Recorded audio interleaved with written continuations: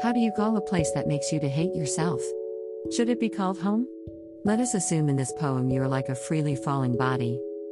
You fall many times on the hard ground to the extent that similes and metaphors cannot repair those wound tissues in your body. This means you are learning how to hold grief like a widow whose lover took a voyage with death on her pre-wedding night.